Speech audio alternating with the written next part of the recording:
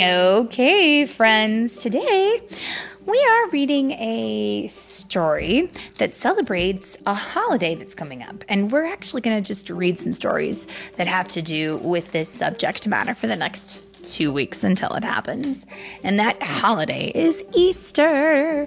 And here in the big old US of A, we celebrate Easter in April, and that's the new month that has just started. So, today's story is called The Legend of Jellybean and the Unbreakable Egg. This is written by Joe Troiano and illustrated by Susan Banta, and I will put the pictures on my Instagram. Are you ready? Maybe? Oh, it's read today by Mommy and Rebel on the double. Rebel on the double. Oh, man, I've got the Paw Patrol with me today. So buckle up, you guys. Ready? Here we go. It was just before Easter on Holiday Hill Farm when 5 little chicks hatched in the back of the barn.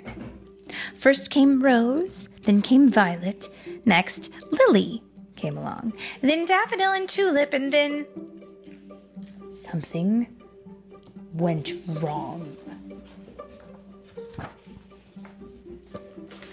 What do you suppose it was? I don't know. One little chick number 6, couldn't get out of her egg. The shell was too thick. She tried every trick that a chick knew to do. She tried, and she tried, and the others tried too. They pecked it. They poked it. They gave it a whack. But that unbreakable egg just wouldn't crack. So they begged and they pleaded. They started to shout. But that unbreakable egg would not let her out. Then the farmer came in and took chick 6 away with the rest of the batch that hadn't hatched that day. The chicks followed the farmer past geese, goats, and cows up the front steps and into his house. And what the farmer gonna crack all of them open so... Oh no! Oh no, indeed. Friends, in the picture we can see there is going to be something done with these eggs. The farmer's gonna color them. Let's see. There were eggs on the table, there were eggs on the chairs, there were dozens and dozens. But which egg was theirs? Then the 5 little chicks heard a very soft rapping and knew that chick 6 was on the tabletop tapping. The chicks flapped and they flapped and they flew through the air. They flew to the table, but once they got there, their wings were so tired, their wings were so sore that the 5 little chicks couldn't flap anymore. One by one, the chicks dropped from the sky right into crocks filled with Easter egg dye.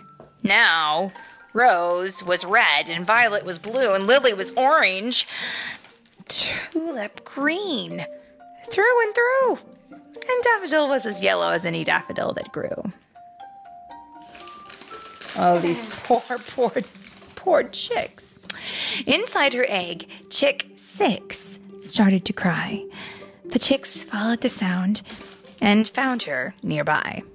They attacked from the front. They attacked from the back. They attacked one by one. They attacked in a pack. But that unbreakable egg still wouldn't crack. Would they just have to throw eggs and eggs and eggs and eggs on the egg to try and crack them all and the last egg?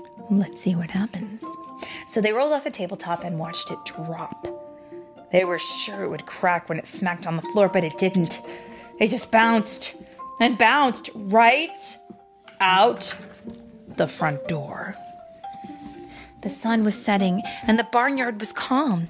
Mothers and babies were snuggling all over the farm. The chicks realized, watching that egg grow along, that they'd been going about this entirely wrong. Instead of whacking and smacking and attacking that egg, they should have been hugging and holding and hatching that egg. So these birds of a feather all huddled together to keep Chick 6 and her egg nice and warm. When it started to drizzle, and the drops that fell made the dye from their feathers drip onto the shell, and the pattern the 5 different colors created made that unbreakable egg look decorated. And on Easter morning, with the sun shining bright, the 5 little chicks woke up from the night. There were colorful pieces of shell on the ground, but where was Chick 6?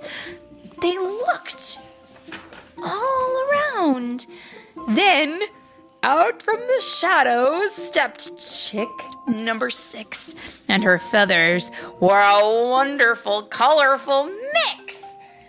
They were red and blue, yellow, orange, and green. So the chicks named Chick 6 Jelly Bean. The chicks marched through the barnyard, proud as could be, with Jelly Bean in front, chirping, "Come on, follow me." Every animal on the farm joined in the fun, and it was the best parade ever. The very best one.